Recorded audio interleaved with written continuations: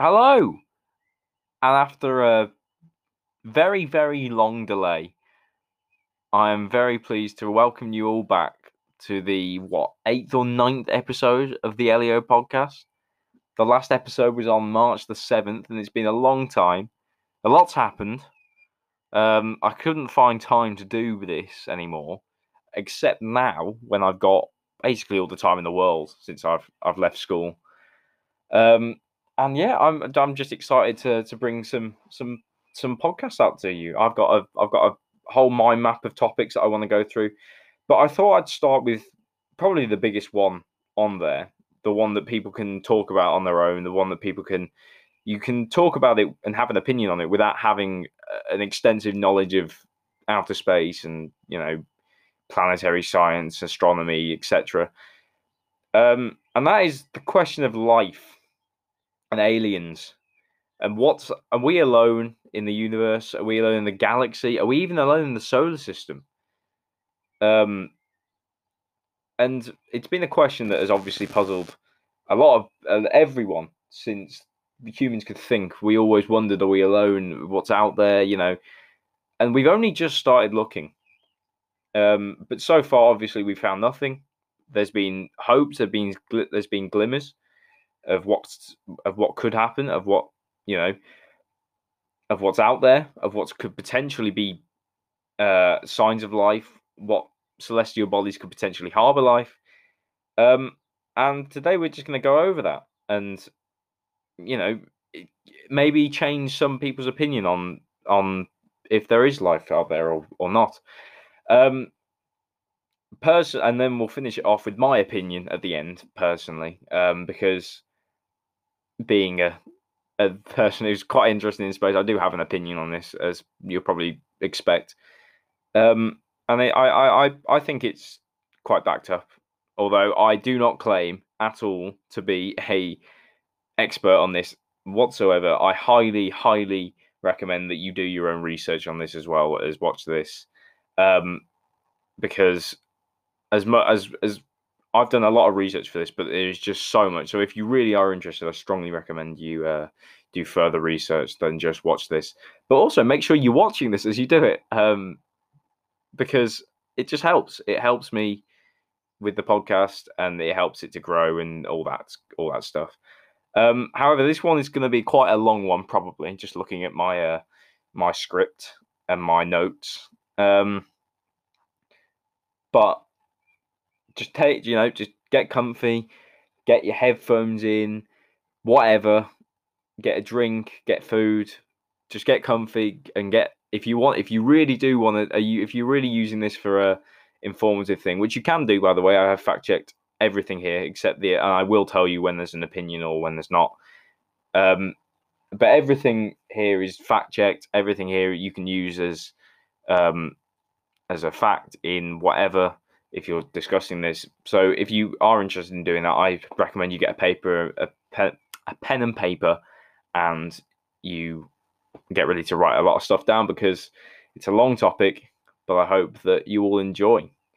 So without further ado, we're going to answer the first question of the podcast. So our first question is what can we define as life? In the Oxford Dictionary, life is defined as the condition that distinguishes animals and plants from inorganic matter, including the capacity for growth, reproduction, functional activity, and continual change preceding death.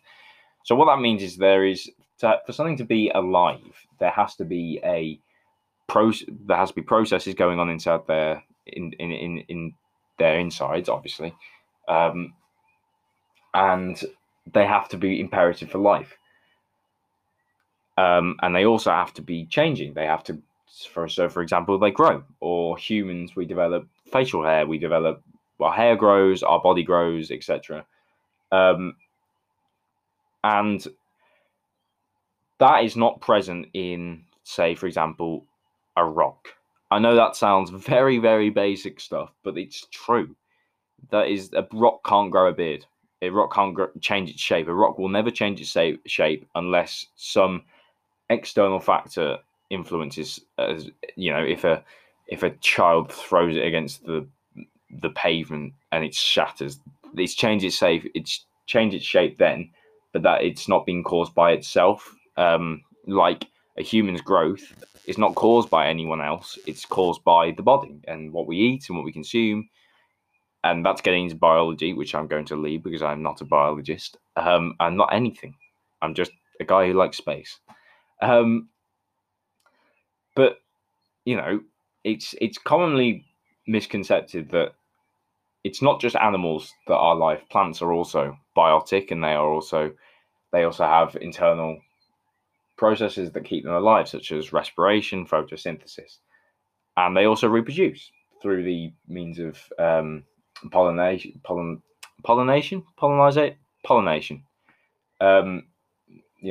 When bees attach pollen and they spread the seeds, etc. And that obviously plant life is very precious on Earth. And right as of now, there's never been any biotic entities to be discovered outside Earth. It's exclusive to Earth. Life is on Earth only as we know it. However, if should life be discovered outside Earth, it does raise a question whether it would be more or less precious than life on Earth. It's a question that I don't really have an answer to, if I'm completely honest with you. I didn't really think about it because it just came to my mind that would we consider it more precious? Would we consider it imperative to protect, or would we focus on protecting our own planet, and would we abuse the biotic entities of another planet to help save our planet? Again, it's an interesting thought, and I encourage you to have your own opinions. And if you want, let me know, because it's interesting. I want to know people's opinions on it, because it's an interesting topic. It's an interesting thought, and it came to my attention when I was researching this that we should. It's an interesting thing to think about, really. Obviously, the discovery of plants would be unbelievably groundbreaking, but bacteria would be even more so. Bacteria is obviously considered very primitive now. It's simple celled. It's an organ. It's a tiny microscopic organism, and they're extremely common. There will be loads of bacteria around you right now. Some good, some bad. Wipe your surfaces.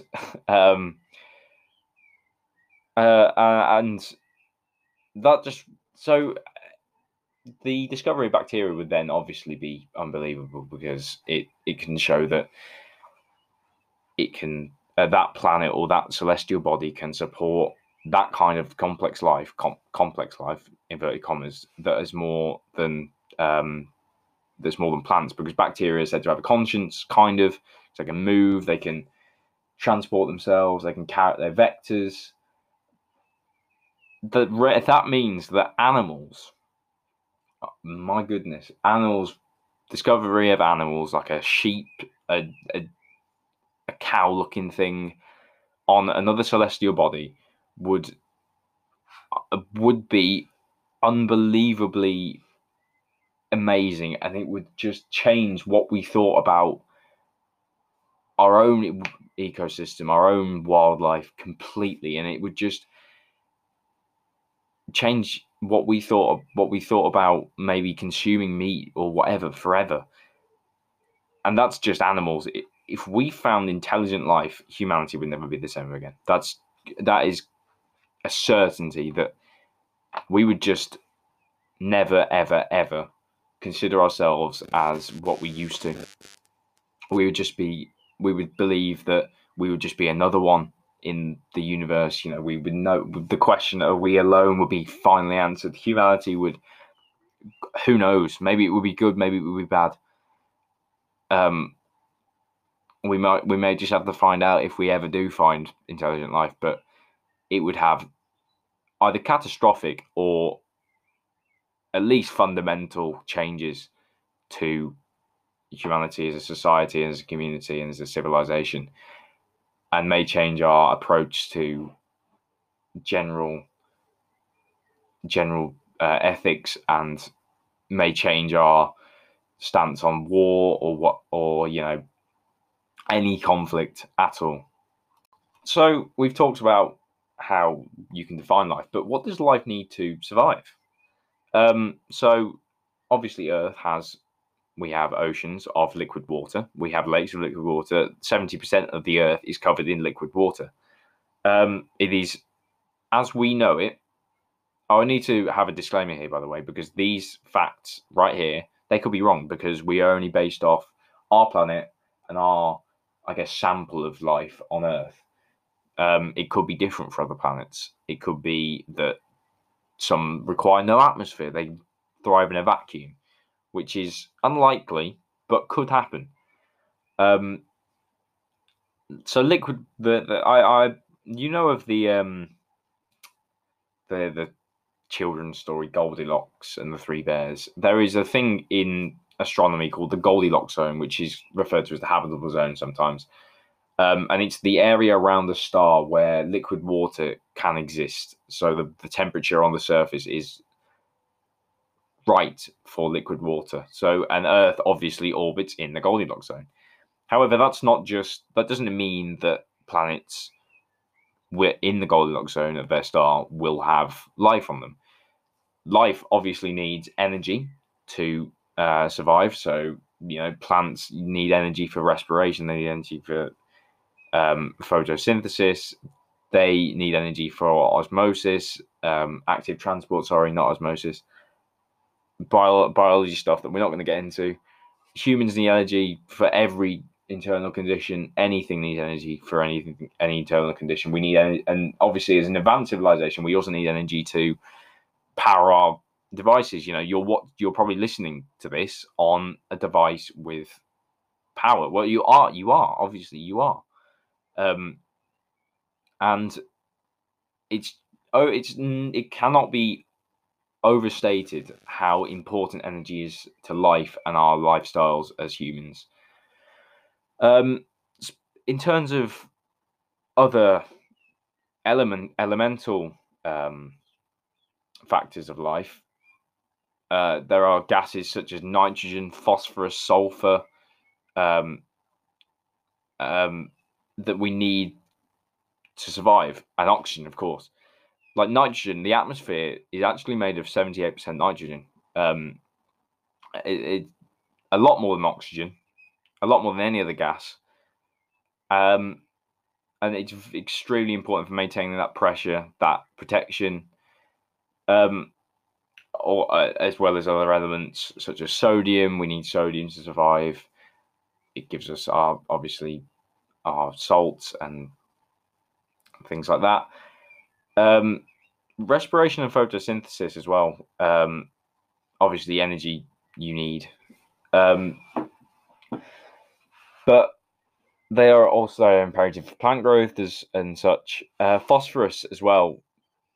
It was detected in Venus's atmosphere quite recently, actually, and it sparked quite a big excitement because it could be the sign of life. It's phosphine gas is classed as a biosignature, which is a sign of life. But it's been since died down a little bit as they discovered a potential other source, which is abiotic, and it's more likely than life. And obviously, the hellish conditions of Venus make life extremely, extremely unlikely.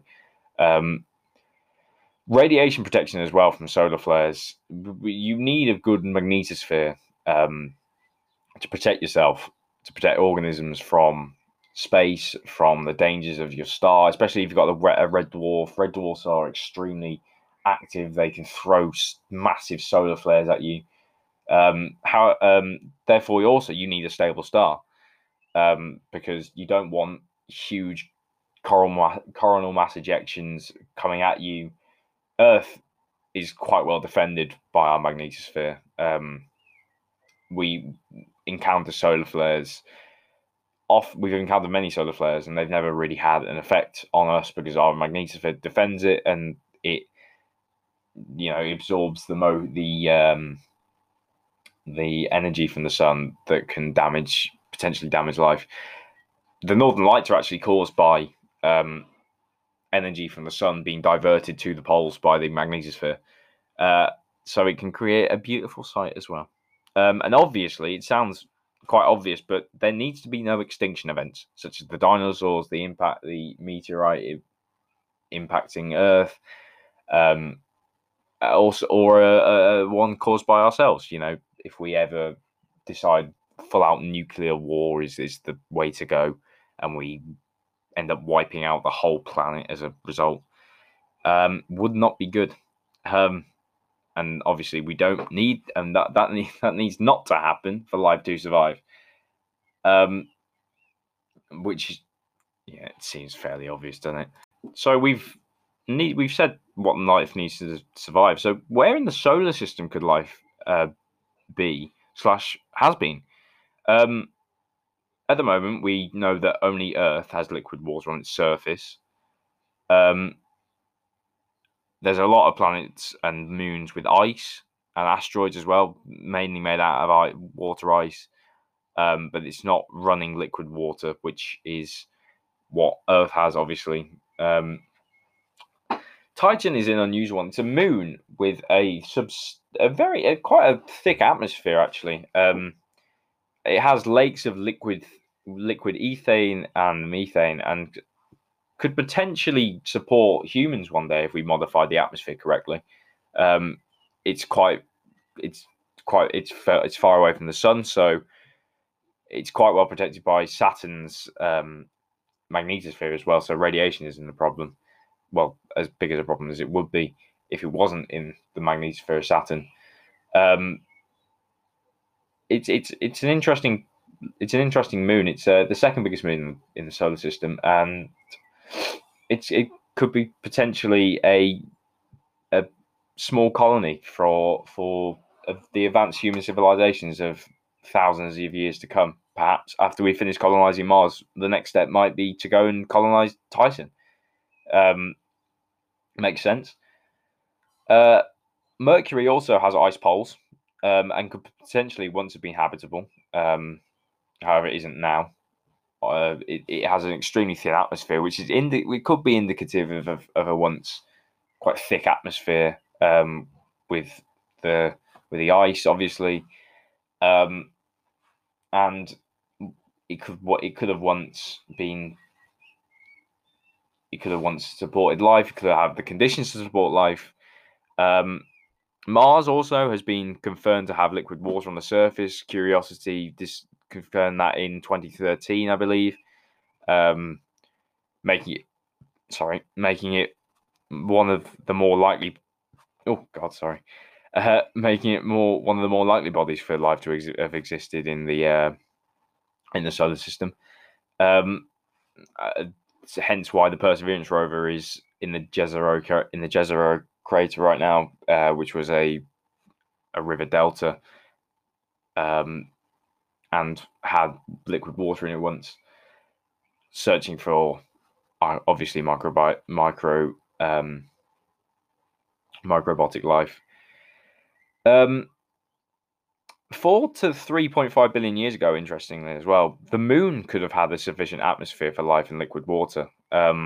We discovered there to be liquid ice water in the Shackleton crater on the moon's south pole.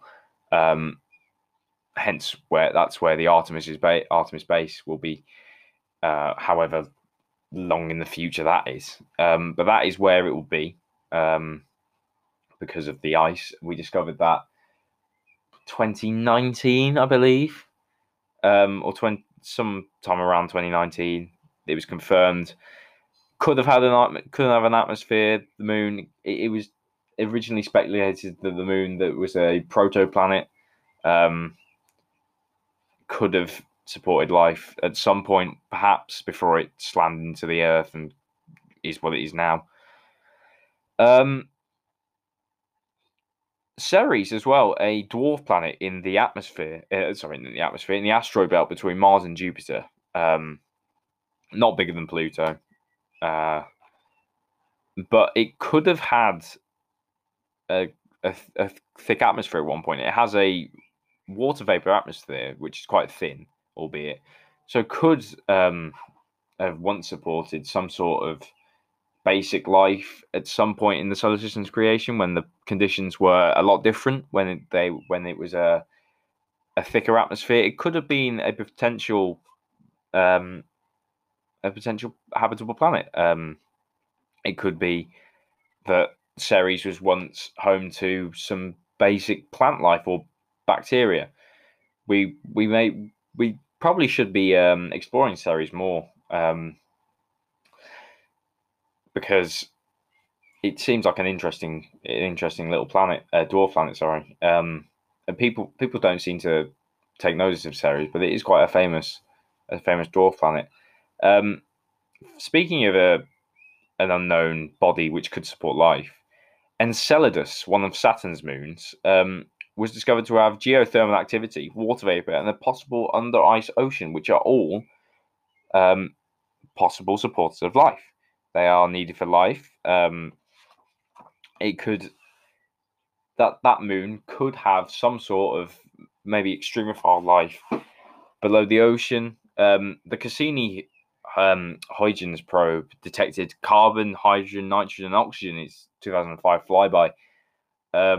And we've previously identified those as essential gases for life to survive. So it's a promising moon or a location for potential life to exist. But the most likely in the solar system is Europa. In 2011, NASA confirmed the existence of vast lakes in the icy surface. They may not have been liquid water. We don't know. They could have been. They may be something else, but it's likely they were liquid water. And if they were, and hydrothermal vents existed in those lakes, we could be talking about a probability of life instead of a possibility, because extremophiles exist on Earth at the depths of the ocean, such as the Mariana Trench.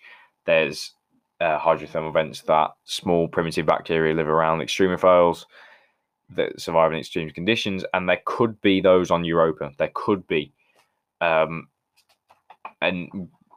NASA's plans to launch the Europa Clipper in 2024, which will, I can't remember if it will land or just survey Europa. I think it might land. I think it might have a small rover, but I'll keep an eye on that one, because that could be a very interesting podcast. Because we're so close, life could literally be right on our doorstep. So, what about intelligent life? It is almost certain, but it pretty much is certain that intelligent life is impossible in the solar system. We would likely have seen them by now, unless it was some sort of intelligent life that lived below Europa's ice. We would definitely have seen them or made contact with them by now. Intelligent life is extremely more unlikely than life itself. It took 6 million years for the first descendant of the human to appear on Earth. This means that descendant, any ancestor of humans, not just the modern ones, had been on Earth for at most 0.13% of its time. 6 million years out of 4.5 billion. If we only class modern humans as intelligent life, the only intelligent life to ever been on Earth, we have been around for 200,000 to 300,000 years, making a percentage range between 0.004% to 0.006% of Earth's time. So we have spent roughly 0.005% of Earth's existence as an intelligent species. That is astronomically small. Like, it's hard to fathom how unlikely life is in terms of probability. As said by the Oxford study, that took into account many factors, but came to the conclusion that, and I quote, "We are an unlikely planet. They basically said that life is extremely. The Earth is just perfect, and it's extremely unlikely there's anything like life, that anything like Earth anywhere to support intelligent life. I wanted to find a probability statistic for you, but I couldn't. There was no reliable one that I could find, unfortunately, for intelligent life. But you'll just have to go with the fact that it is extremely unlikely that there is any other intelligent life, or that we know of. So let's for a second just imagine that we have found intelligent life. How do we rank them? I introduced you the Kardashev scale. In 1964, Nikolai Kardashev ranked potential civilizations on their energy consumption. You may have heard of this before. It consists of Type 1, Type 2, and Type 3. There are also Type 4 and Type 5, and even a Type Omega, but we'll come to them soon. But Type 1 controls their home planet, and they consume roughly 10 to the 16 watts per second. Type 2 controls their star system and consumes approximately 10 to the 26 watts per second. Type 3 then is a galactic civilization, so they control their own galaxy and consumes roughly 10 to the power of 36 watts per second. As I said, there are Type 4, Type 5, all the way up to a Type Omega civilization. A Type Omega civilization will be able to control their own universe and possibly others if the multiverse theory is correct. But these are almost disregarded, as we believe that if there were to be a Type 4 or Type 5, we would have probably noticed them by now, because their influence would spread over light years and light years, and we would probably have detected them by now. Humanity is currently around about 0.74 on the Kardashev scale, and our energy consumption is roughly 2 times 10 to the 13 watts per second. So we are 3 to 4 orders of magnitude off a Type 1 civilization, putting us at around the 0.74 mark.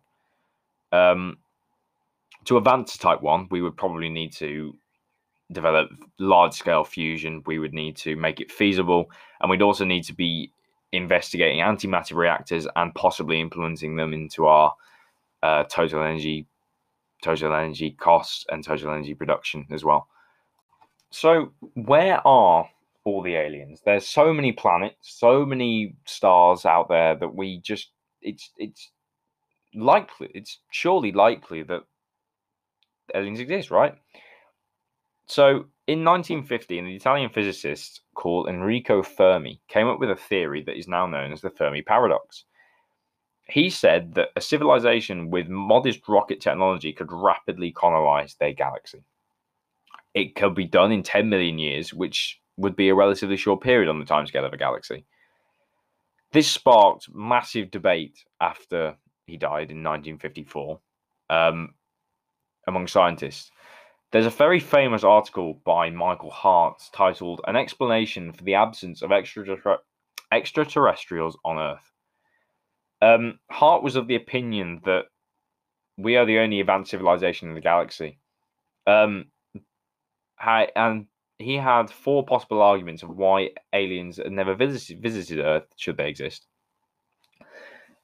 The first was a physical difficulty was preventing them from leaving their own planet, such as their engineering capabilities, the gravity, whether the planet may be too big, the atmosphere may be too thick to feasibly do it.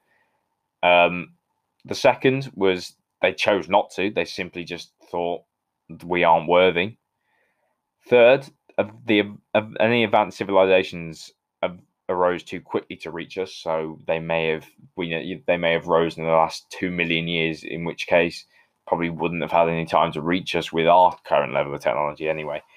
And the fourth option was aliens had visited us in the past, but not observed us, or we hadn't observed them. Sorry, no, they had observed us, but we hadn't observed them. Such as when the dinosaurs were around, they may have visited then, and then where they were wiped out with the extinction of the dinosaurs. So their remains may be buried somewhere in Earth, maybe in your back garden, maybe right under your feet right now. There is a skeletal remains of an alien. Unlikely, but a possibility. This idea was challenged, however, by researchers saying star travel may not be feasible at all, and may never be. So you can't rule out the existence of species just because they haven't visited us. Frank Tipler wrote a follow-up to Hart's work with a paper titled "Extraterrestrial Intelligence Does Not Exist," or "Extraterrestrial Intelligent Beings Do Not Exist," sorry, to be more accurate. The bulk of this dealt with proving star travel was feasible, and arguing since there were no beings on Earth, we were the only ones out there with intelligence. Quite ignorant when you think about it, but then you see how much debate the Fermi paradox started and how much it confused scientists and how interesting it is if you delve really deep into it. So, a conclusion. This is a personal opinion now. Personally, I believe intelligent life to be so rare and practically impossible that we are the only intelligent civilization, not just in the galaxy, but in the world. I am open to be proven wrong, and I wish I am. I really do. I really want me to be wrong, because I think it would help the human race in ways that we may not imagine right now, and they may be out of our grasp mentally, because we could learn so much from them. They can learn so much from us. We can form a galactic alliance. Even it's bordering on Star Wars and Star Trek kind of stuff. It's just something that is so interesting and would be so, in my opinion, beneficial. It's probable also that it's probable that some sort of life exists in our galaxy, and one day it will be proven. I said probable in my notes, but I thought about it more. It's probably it's almost definite, I believe, because it's just ridiculous how many planets, how big the universe is, and how unlikely it is that no other life is around us. And it's mind-boggling how the scale of the universe, and it's mind-boggling how many planets there are. So there has to be something somewhere. So I think we can say with some certainty that there is some sort of life forms somewhere. Maybe not intelligent, but there is some sort of plant life, bacteria life, maybe even macrofauna, which is like big animals. The thing that's quite scary and maybe even a little bit depressing is, even if intelligent life did exist, we will never know, because if they were in our galaxy, and we could contact them, I believe that we would have done so by now, and we would have contacted them. We would have noticed their presence. Realistically, we will never be able to reach them either. Even if humanity has a bright future, we develop interstellar travel, it's not certain that they will either. Hence, making contacting them extremely hard, especially with a possible language barrier. English, and all the common languages of the world would be thrown out the window, and I have no idea how we would communicate with any other intelligent life forms. This is all just massive speculation, by the way, from me, and I don't want you to take my word for it in any shape or form, because I'm just not an expert on this. I just have taken a massive interest in space, but I do encourage you to think about this, because it is a very, very interesting topic, and it should be talked about more, because it just is so interesting. It's very, very, very good to think about it, because it could change the way we see Earth forever, even if we think about it, not even discover. And on that note, I think I'm going to leave the podcast there. If you have stayed through, I do really, really appreciate it. I really do. It's means a lot to me that people listen to my podcast, no matter what they use it for, no matter what they think. It just means a lot. Yeah, it makes a big difference to me that if you watch it all the way through. So thank you if you have, and I hope you have enjoyed. I hope you all have a brilliant, brilliant day. Or, well, I'll probably be uploading this now-ish because it's the evening. I hope that you all are well, and I hope that you all are looking forward to future episodes and future, yeah, some future episodes. And I hope you all have. I hope you all enjoy it. I hope you all stay safe, and I will see you in the next one.